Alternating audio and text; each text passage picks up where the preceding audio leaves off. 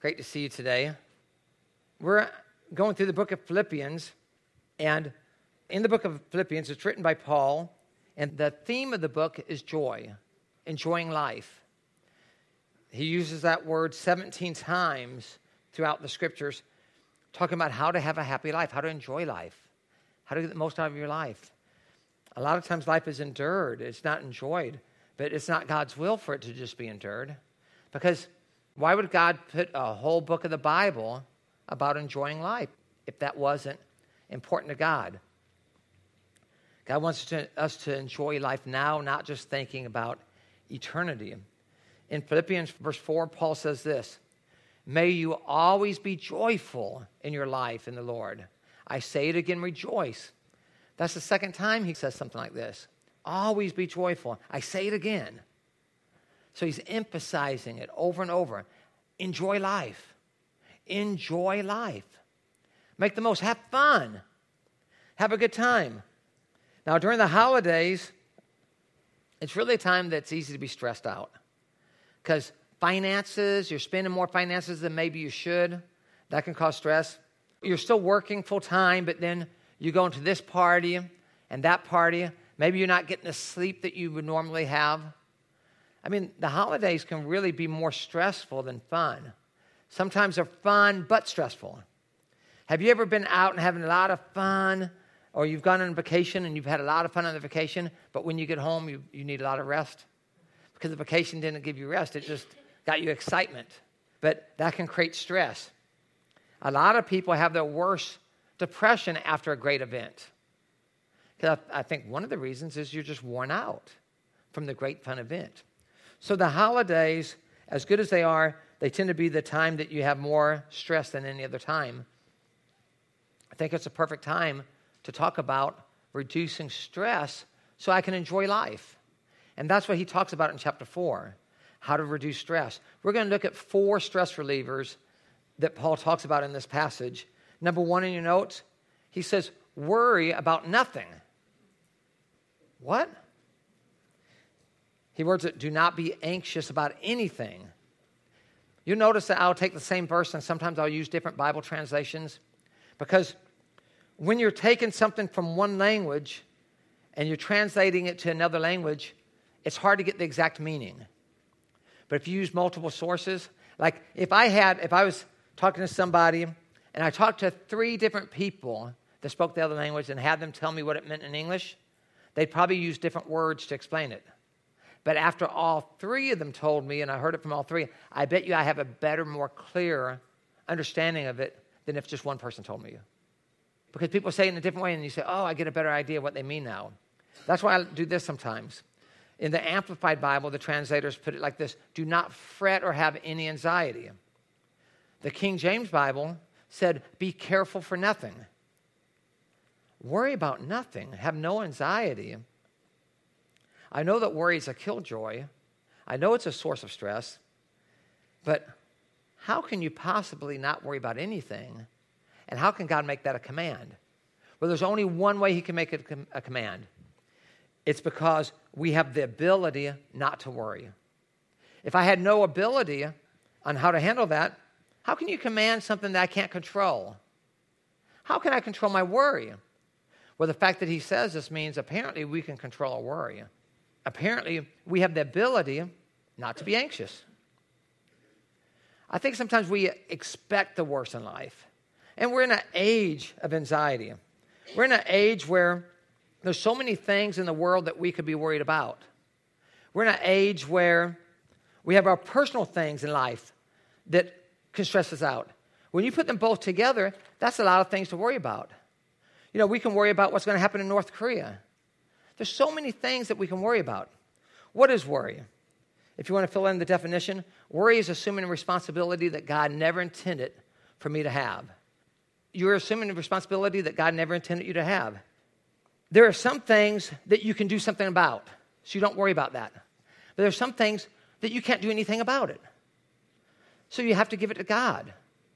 I am trying to play God if I'm worrying about something that I can't do anything about. Walter Culvert, he did a study on worry, and he said 40% of the things that we worry about are things that never happen. So we're worrying about something that we have no control over. He said 30% of the things that we worry about are things that are even past. Like it's already over. Why would we worry about something that's already in the past? We just got to let that go and go on. He said 12% of the worries are things about our health that are needless to worry about. Like there's things that we worry about, then we find out later that it was nothing. Maybe we're worried about a pain that I feel, and we get all worried about it when there was nothing to be worried about. There was actually no harm there. It was just something natural that you just felt a little pain. It might have been gas. Could have been anything. 10% of the worries that we have are insignificant, petty things anyway. They're not big enough to worry about, and yet we'll worry about it. And he said only 8% of the things that people worry about would really be legitimate concerns. That means I would spend 92% of all my worries about things that doesn't matter. Only 8%. So less than 10%, less than 1 out of 10 times would I worry about something that I really should worry about. Can you imagine how much time and energy we waste worrying about things that are never going to happen? And we know that worry and stress and anxiety, it makes us sick. If you have a lot of stress at work, it brings your health down. If you have a lot of worry, a lot of anxiety, it brings you down. We know these type of things, and yet in our minds, we have the ability to feel that little ache or pain and start getting stressed out about it and start in our minds thinking it's way worse than it is and not being able to sleep at night because we're worried about what the doctor's going to say tomorrow. When there's a 92% chance that it's nothing. I would rather put my attention on the 92% that says you're okay over the 8% that says maybe this is something to worry about. I want to think positively and say, look at the bright side and enjoy life that I'm living until I know for sure, instead of ruining the life I'm in right now until I know for sure. Ruining it because I'm so stressed out about what's going to happen. Am I going to be okay? Are things going to work out? And this is why I believe he says, do not worry about anything. I do believe it's one of the hardest commands to obey. Don't worry about anything. That's pretty difficult to do, I would think. I do believe it's one of the hardest commands to obey. But I believe he's saying this because when we do worry, it's usually over nothing. It's things that work out. It's not that there's nothing happening, but it's things that work out. Worry didn't help a bit. All worry did was made me miserable. All worry did was made it so I couldn't sleep at night. It never makes it better. No worry ever changes the future. No matter how much I worry about it, it's not going to change. But there's actions I can take to change the future. If I'm concerned about something, there's some actions I can take, like I can exercise for my health, for example, if I'm worried about that, or whatever it is. There's actions you can take, but worry doesn't benefit you at all. It's only going to harm you physically. Here's what Jesus said. Therefore, do not worry about tomorrow, for tomorrow will worry about itself. Each day has enough troubles of its own. Jesus himself said, don't worry about tomorrow. Do what you can do today. Focus on what can I do right now rather than focusing on worrying about tomorrow. I think if I'm doing what I'm supposed to do right now, there's probably going to be less things for me to worry about tomorrow because I'm taking care of things now. Here's the insight. In order to relieve stress, live one day at a time. I'm not saying that you don't have a plan for tomorrow, like in your schedule. Okay, on Wednesday, I'm going to go visit so-and-so. I'm not saying that you don't plan ahead, but what I'm saying is you can't live in the future. You've got to live right now. Do what you have to do now. Enjoy life right now. Don't let that appointment with the boss, I've got to talk to the boss, and I'm so stressed out about it. I don't know what he's going to say. How will this affect my job? How is this going to affect my relationship with him? Don't let that ruin your weekend. You'll be so stressed out all weekend long, and there's a 92% chance that it's going to go well, or you're going to talk and it works out. It ends up being not as big of a deal as what you thought it would be. Don't let it ruin your weekend. So instead, you have fun, you enjoy life. And you deal with that one day at a time, which means on that day. On that day, I'll deal with it. I'm not saying that if you need time to set out to plan for that discussion, you set that time out and you plan for it. You can do that today. Maybe today's the day that you plan for that discussion. But then you set aside and go out and have fun. Enjoy life. Then on that day, you might need to prepare. I believe in preparation and planning. All that is healthy, good, and biblical. What I'm saying is, there's things you don't know what the outcome's going to be, so enjoy today. Have fun. Don't let those things ruin you, because we have this ability to see the bad and expect the bad, and while you're doing that, you can't have happiness now. Step number 2, pray about everything. It says pray about everything. In Philippians 4:6 it says, but in everything by prayer and petition with thanksgiving, present your request to God. What happens is when God says don't do something, do you notice how he always fills it in with what to do? Like, for example, if I take something out of my schedule, I've got to replace it with something else. Let's just say that I decided I'm not going to watch TV anymore. And let's say I watch TV 1 hour a day, so that's 7 hours.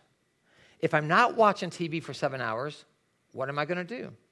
You got to replace it with something, right? I might say, I'm not going to watch TV anymore because I want to read a book. Or I'm not going to watch TV on Thursday nights anymore. Why? Because now I have a date night with my wife on Thursday nights. But whatever you're doing, when you take something out, you have to put something in, right? Well, that's what God does. He doesn't just say, don't have anxiety, don't worry, don't stress. He goes on to say, but, in Philippians 4:6, but in everything, by prayer and petition with thanksgiving, present your request to God. So what he's saying is, don't worry, but instead, pray. Have you thought about this? If you've ever felt like, I don't have time to pray, just take all the time that you used to worry and apply this verse. Don't worry, but pray. Well, I used to worry, pray now. Every time you worry, pray. Now, all of a sudden, you say, wow, I pray a lot more than what I used to. Because now every time I worry, I pray instead. We always have that choice. Am I going to panic or am I going to pray? Am I going to worry or am I going to worship? But I have that choice. So replace it with something healthy for your life. Instead of worrying about it, I pray about it. And what that does is it gets my anxiety and I'm giving it to God. I give it to God so I won't be so stressed out. I'm giving it to God so that I can enjoy my life. He says, but in everything, you can bring everything to God. God's not just interested in religious things or religious prayers. You know, memorized prayers that you might learn through religion. God's not just interested in those type of things. He's interested in everything about your life. Talk to him about everything. As a friend, you know when you're dating somebody at the beginning, you take them out for a date and you talk. And you want to know everything about them. They want to know everything about you because you're building a relationship. Because you don't know them well yet. So you want to know everything about them. It's kind of like that. God wants to know everything about you. He loves you. It's not that he doesn't know. Obviously he knows. But there's a relationship. You can share with him everything. Don't have this type of mindset. Oh, the things that I'm worried about. God has a universe to deal with. Why would he care about me? God has a universe to deal with. Why would he care about this little thing? Well, first of all, he does care about you. That's why he cares about the little things. So if it's a little thing, but you have a concern with it, he has a concern with it. So you pray. Talk to him about it. There's nothing too little for him. He loves you enough that he says, let me know. Lay it on me. And even if it's a little stress, give it to me. Paul uses the word petition. If you read that word in the original language, it's implied in their language, when you're petitioning, it's specific. It's not vague. See, sometimes we pray vague. God, bless my life. Well, what does that mean? Bless my life. If I'm praying a vague prayer like that, how will I even know if he answered my prayer? Because we know the Bible also talks about when God answers your prayers, you're supposed to thank him.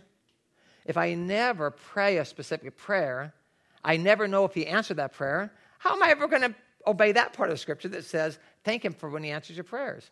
But if I'm specific, like, God, how am I going to pay my car payment?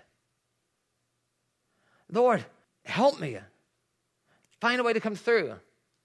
Because you don't know. You're praying, you're worried about it because it's out of your control at that moment. You don't have what you need. You're praying to God, God, I give this to you, somehow work this out. And then things work out and you make the car payment. And then you think, because you prayed specifically, you remember, I specifically prayed, God, help me pay my car payment. And then you pay the car payment. And what do? You praise God. Lord, thank you. God, thank you. It's done. I had no clue where that money was going to come from. And it worked out. Oh, thanks, God.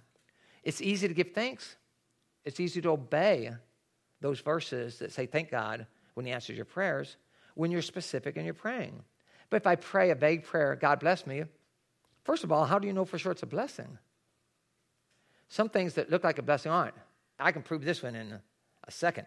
Have you ever met somebody and you thought, wow, God, this is the one? And you got to know them and it was a nightmare. Almost all of us have gone through that, right? Think about all the women that dated me that went through that. But you know what I'm saying? There's a lot of times that you feel like, wow, this is the one. You feel like it's a blessing. But as you start dating the person, getting to know them, you're thinking, no, this is not a blessing. Boy, I'm glad I got out of that one. We've all experienced things like that we thought were good, but we realized, no.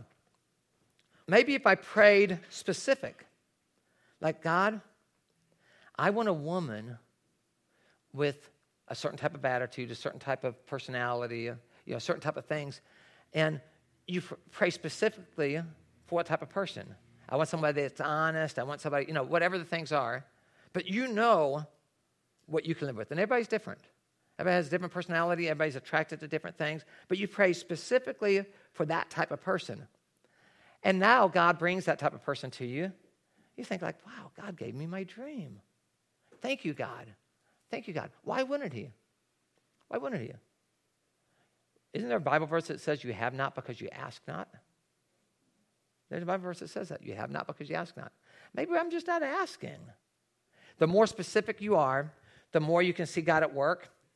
Instead of all your friends having that light come on that says, whoa, what is he doing with her?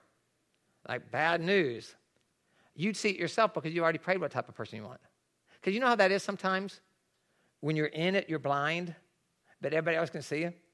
I've had those situations where I was with somebody and my closest friends were saying, Jimmy, what are you doing? This isn't a good person for you.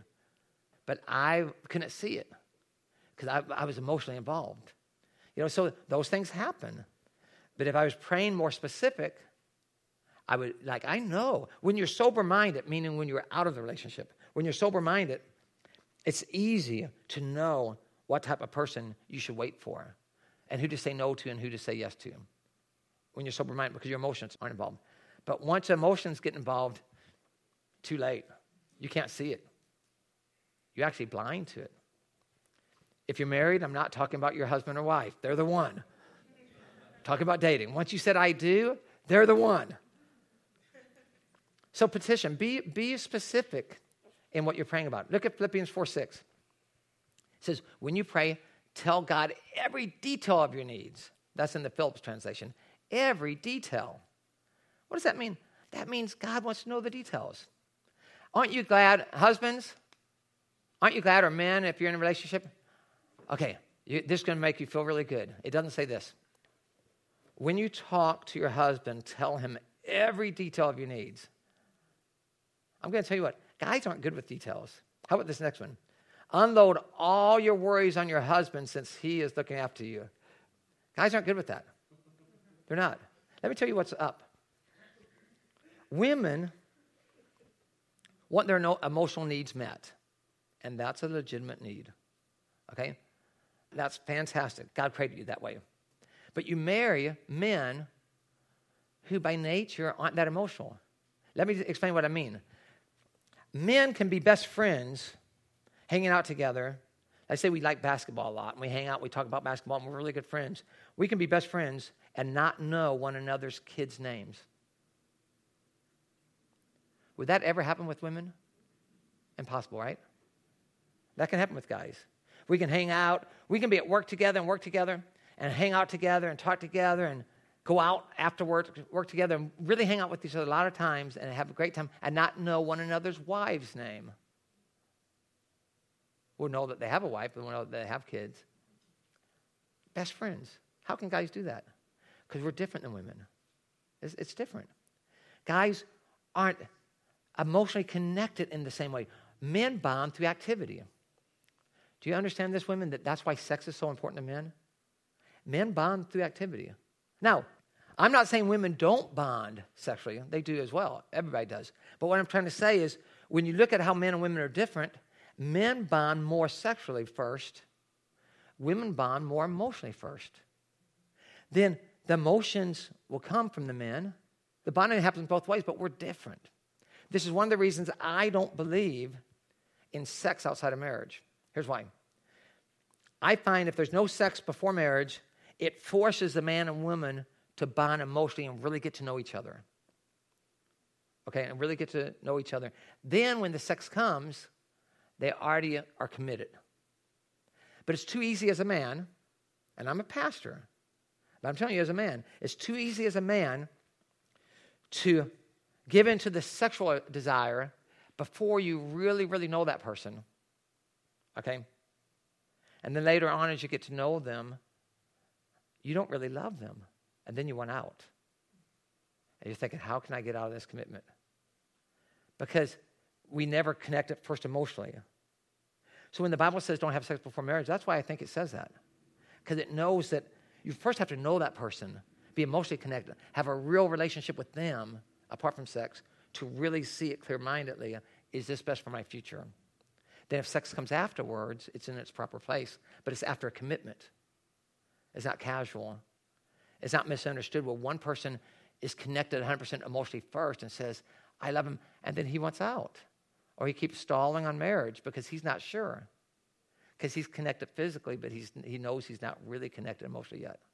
So he wants to stall because he doesn't want to make a mistake. If the sex wasn't part of it, and he fully connected with her emotionally, he would have already known before it got that far, and they would have already broken up. And it would be a good thing for that woman that was emotionally connected before it got so deep, and now she's hanging on to a guy that's not committed. He might not be cheating, but he's not committed. He's not willing to say, I'm yours 100%. So I believe that that's why the Bible teaches these things. I'm not trying to condemn anybody that did a different route. I'm just telling you, there's a reason when the Bible says things, that there's really a psychological reason behind these things because men and women are different. So you want to be able to connect emotionally first. Now, here's what happens. Even though you can connect emotionally with a man, a woman can with a man, it's never going to be enough. He'll never be good enough. Never. Never. And this is why all of us, but women need to hear this, but all of us need to do this. Unload all your worries on him. Not on him, the husband. Unload all your worries on him since he is looking after you. Because no man on this earth is going to be able to meet your emotional needs. They'll never be good enough. Have you ever thought, Adam and Eve were in the Garden of Eden, right? They're in the perfect paradise. Nothing could be better. All their needs are met. And though every single need was met perfectly, Eve took that apple. It doesn't say apple, it says fruit. But in the story, whether you take it as a literal story or whether you take it as a message that God put for us, I don't care about that right now. But the story goes like this. Everything's perfect, but she takes a fruit that God says not to eat. Because even though everything was perfect, it just wasn't good enough. And then he follows her. So what I'm trying to say is, everything in the world, it's never going to be good enough. If Adam and Eve couldn't be happy in paradise, they can't be happy anywhere. So if you're thinking somehow on this earth you're going to find something that's really going to make you happy, you're looking for the wrong thing. It's never going to happen. No man's going to meet your needs and no woman's going to meet your needs completely. So we have to change our view. I'm not in this marriage for her to meet my needs. I'm in the marriage for me to meet her needs. But she has to have the same attitude. I'm not in the marriage for you to meet my needs. I'm in the marriage to meet your needs. So If I'm not in the marriage for her to meet my needs, I'm going to look at God to meet my needs. So I'm going to say, unload all my worries on him. When I pray to God, I can pray every detail. God, I'm relying on you to meet my needs, to make me filled up so I can pour love into my wife. She's saying, I'm relying on you to meet my needs so I can pour love into my husband. If you think like that, you're thinking down the right road. But your husband or your wife can never do it. No one's good enough. They'll never be good enough. You can love your husband and wife with all your heart. You can't expect them to meet your needs. They will meet some of your needs, but you can't expect them to meet your core needs. Only God's big enough to do that. A lot of marriages have problems because they go in expecting something that's impossible. No one's good enough to do that. It's guaranteed failure. I can't do it. But I can love her with all my heart as best as I know how. But I can't expect her to meet my needs, and she can't expect me to meet hers. A life insurance company did a study. They learned that people who attend church live an average of 5.7 years longer than people that don't, on average. I think part of the reason is worry, stress, anxiety. Because let's say I don't have any faith in God, and I'm worried and I'm stressed out about something. Okay? I have no hope. I don't believe in a power greater than me to handle it. So I'm thinking, what am I going to do? What am I going to do? So I could go a whole week stressed. While the person that has faith in God is in the same situation, and they say, God, I don't know what to do. You've got to take this one. And you know what they do? I'm going to enjoy life. That's what it is. Oh, what am I going to do about this? You know what, God? I don't know how we're going to handle this. You take it. I'm going to enjoy life. You cannot do that without faith. You can't enjoy life without faith. Because what's going to happen is that the worry, the stress, is going to take you over. You won't be able to get it off your mind. If you believe in a power greater than yourself that will handle it, God, you have to handle this one. And you know why I know God can take care of the details of my life? Have you ever seen the details of fingerprints? And everybody has different ones. The details of a snowflake, and every snowflake is different. The details of a voice, you know, they do those pictures of how your voice is. They're all different, but very detailed. God's a God of details. He can handle my problems. If God can make 1 billion stars, he can certainly handle my details. If God can make 1 billion stars or 6 billion stars, he can certainly handle 6 billion people. He can. And I can't make 1 star, and I can't handle anybody. That's why if someone's in a relationship with me, I cannot meet their core needs. Impossible. Never will happen. I can love her. I can do my best, but it will never be good enough. That's why we need God. We need God to fill in that gap.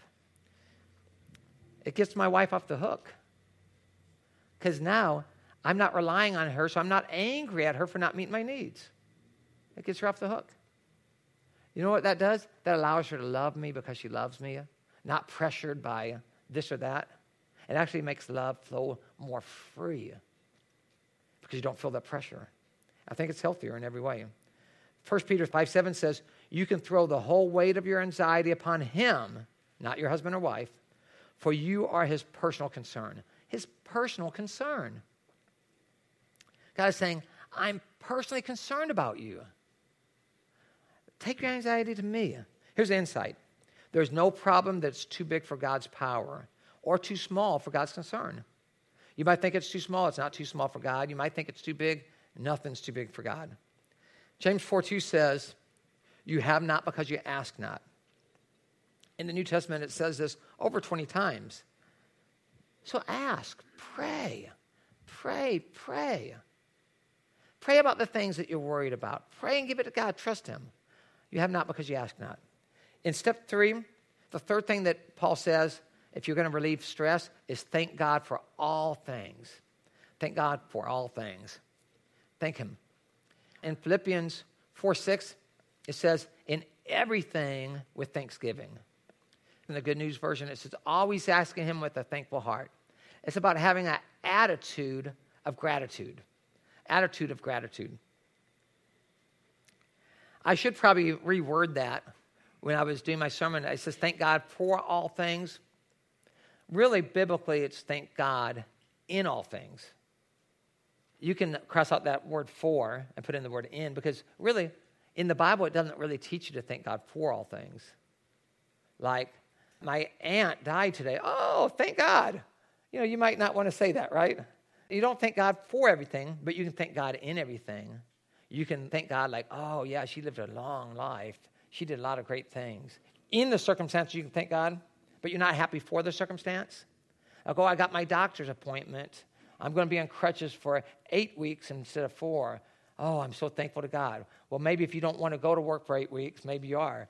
But you're probably not thankful for the circumstance. But you can be thankful in the circumstance. You can say, oh, but I thank God it was only my knee, because sometimes it could have been something worse. So in everything, give thanks. In everything. Nothing's going to always satisfy everything about you, but you can find something to be thankful for in anything. We don't want to be when and then people. When this happens, then I'll be happy. When this happens, then life's going to be good.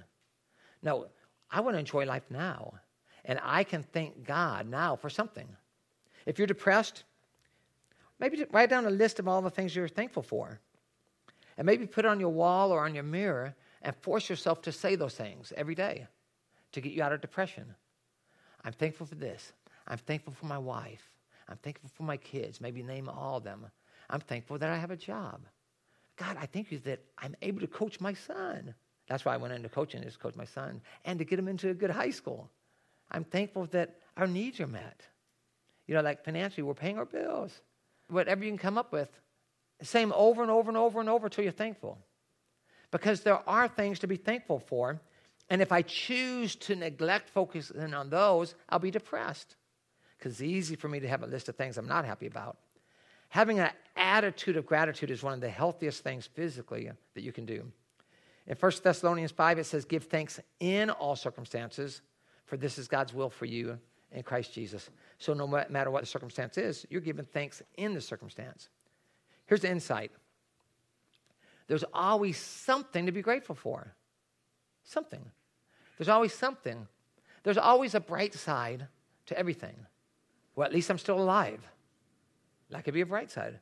So I have to find a way to be thankful. And it's hard sometimes.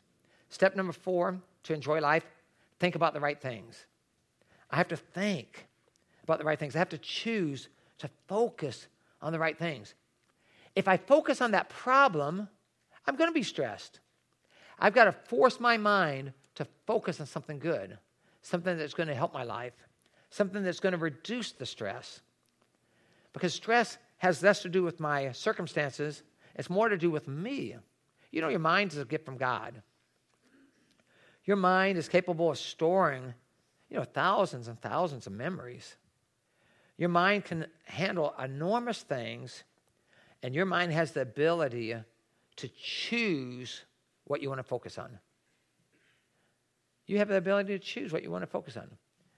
I can choose to focus on what is that doctor report going to say, and worry the whole week while we're waiting.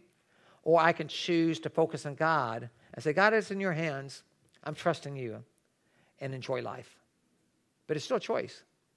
I have to choose not to worry. I have to choose to focus on the right thing. Look at Philippians 4:8.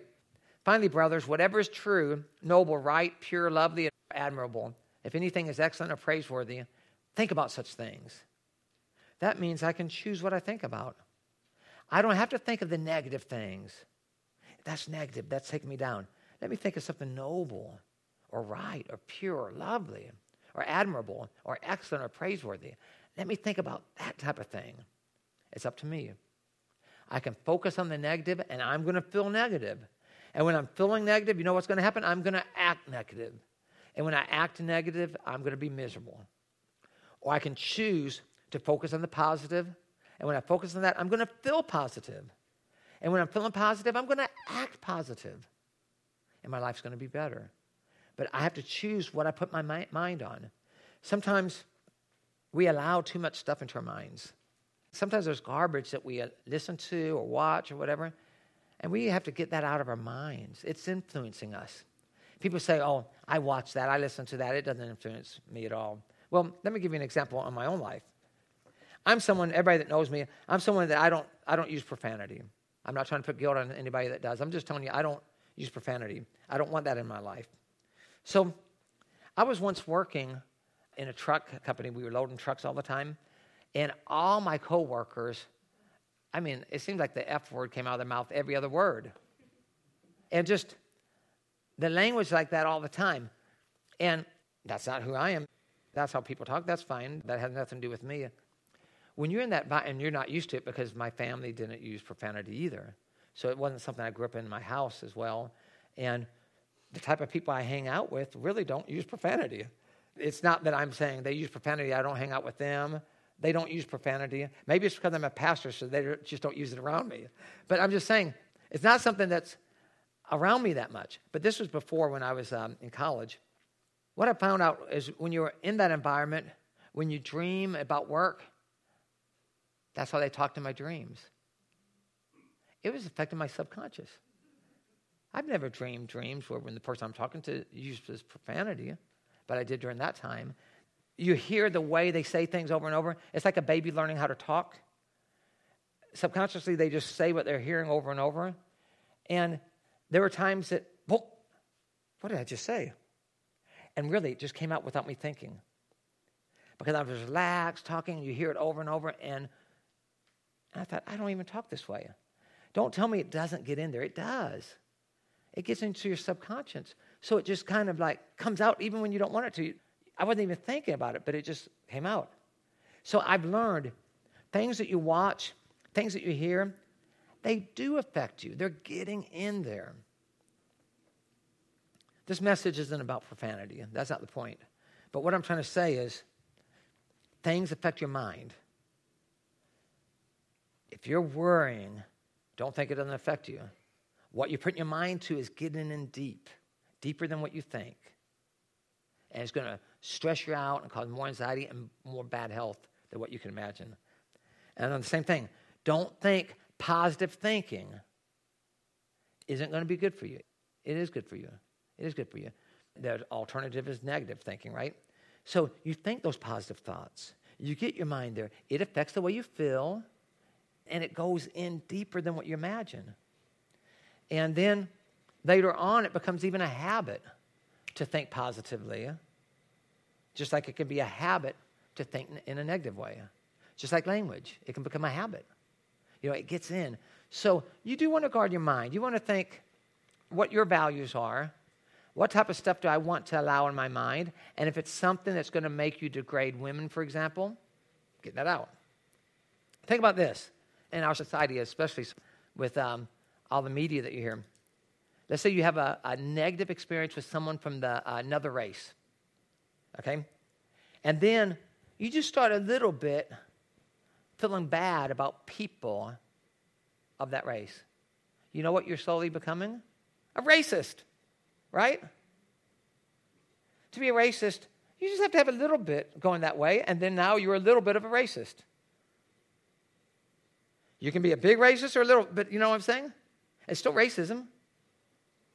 So you say, well, I just allowed that in a little bit. It affects you. So you want to say, well, that's negative thinking. You want to think positive. You might still have something against that individual. Maybe the individual did, but it's an individual. And it's easy for these things to creep in. That's why people have some racism in them and they don't even know it. They don't even know it. Because they have a little bit of that type of thinking toward a certain culture or a certain ethnicity. And it's racism, right? You don't have to have a lot. Just a little bit. I'd say probably everybody's guilty of that, right? You know, everybody could probably say, well, I'm guilty of some racism because I'm sure I've had a little bit of it in my life. But that's why it's so important for you to control your mind and get that negative out and to get the positive in. How about gender things? All men are dogs. You know what I mean? Same thing, right? It affects your view of men. That's the next thing. You got to get that out. Because maybe you're single and you think all men are dogs, but I think I'm a good guy. I think I'm a good guy. But I would never date a girl that thinks that all men are dogs. Because I think I'm a good guy. Probably the type of guy they want to marry, they're chasing away with that attitude. Because what good guy wants to marry someone that thinks he's a dog? So I'd rather think positive. Maybe that guy was a dog, but not all men. Maybe she was bad, but not all women. So it can go in all different types of areas. Here's what Philippians 4:8 says. Fill your mind with those things which are right, pure, noble, lovely, admirable, excellent, praiseworthy. In Philippians, words are like this: fix your mind on them. Fix your mind on what's noble, right, pure, lovely, admirable, excellent, praiseworthy. I want to guard my mind. Keep the garbage out, get my mind on the right things, and then I'm a better person, better friend, better in every single way. Look at Proverbs 23:7. As a man thinks in his heart, so he is. Wow. What a man thinks in his heart, so he is. Who am I on the inside? You know who you are on the outside? Whatever you are on the inside. Even if you're good at covering it up on the outside. As a man thinks in his heart, so he is. Here's the insight. Whatever I think about is what I'm becoming. I don't want to become a racist, so I can't think those ways. I don't want to become, someone negative toward women, so I can't think that way. Whatever the thing is, I don't want to be negative against Muslims. Now, I can say, I believe the holy jihad is a sin. It's a sin to kill people for God. You can state a fact and say, I believe that's a sin. But you don't want to hate Muslims. You don't want to have a hatred towards somebody like that. You want to love them and hopefully show them the light if they believe something that you know is bad. But hate is never going to be a good thing. Other than maybe hating evil, maybe hating like sin. You hate the fact that someone would harm an innocent child. Okay? But just hating people groups and stuff like that, no. There's nothing good about that. Here's the result, Philippians 4:7. If you do this, you will experience God's peace, which is far more wonderful than the human mind can understand. Because the human mind sees the worry and cannot have peace. Can't do it. But the person that has faith in God can see the thing to worry about and give it to God and experience God's peace. It's impossible to do without faith in God. It says his peace will keep your thoughts and your heart quieter and at rest as you trust in Christ Jesus. So what happens is, I've got these things to worry about. I'm concerned about them. I'm worrying about them. They're causing anxiety. So I trust in Jesus, and now my heart's quiet and at rest. Whew, I'm at rest now. Why? Because I'm not worried about it anymore, because I'm trusting Jesus. The evidence that you trust Jesus is that your heart's at rest. If your heart's not at rest, it's because you really don't trust him. You really don't think he's going to take care of it.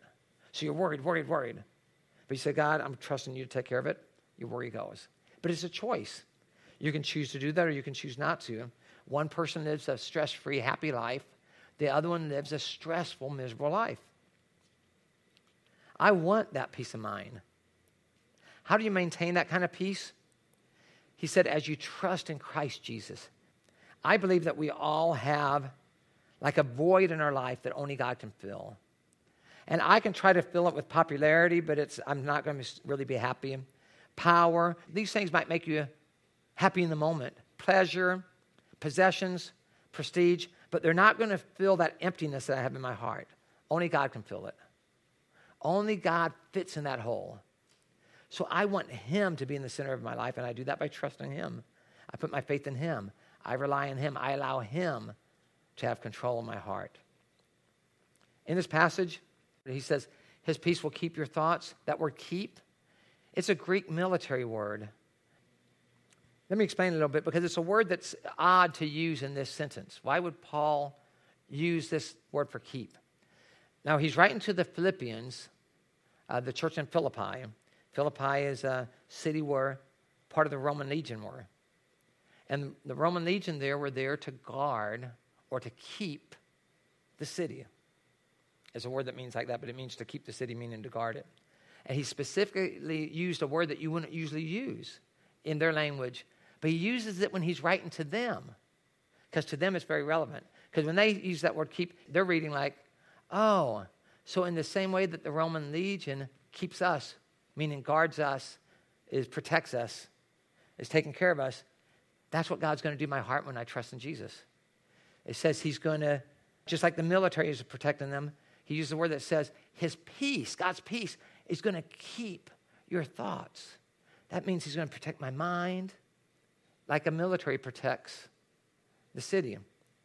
I thought that was interesting that he would use that odd word that's not usually used in that way, but it made total sense when you find out who he's writing to. And he's telling us something stronger than he's keeping you.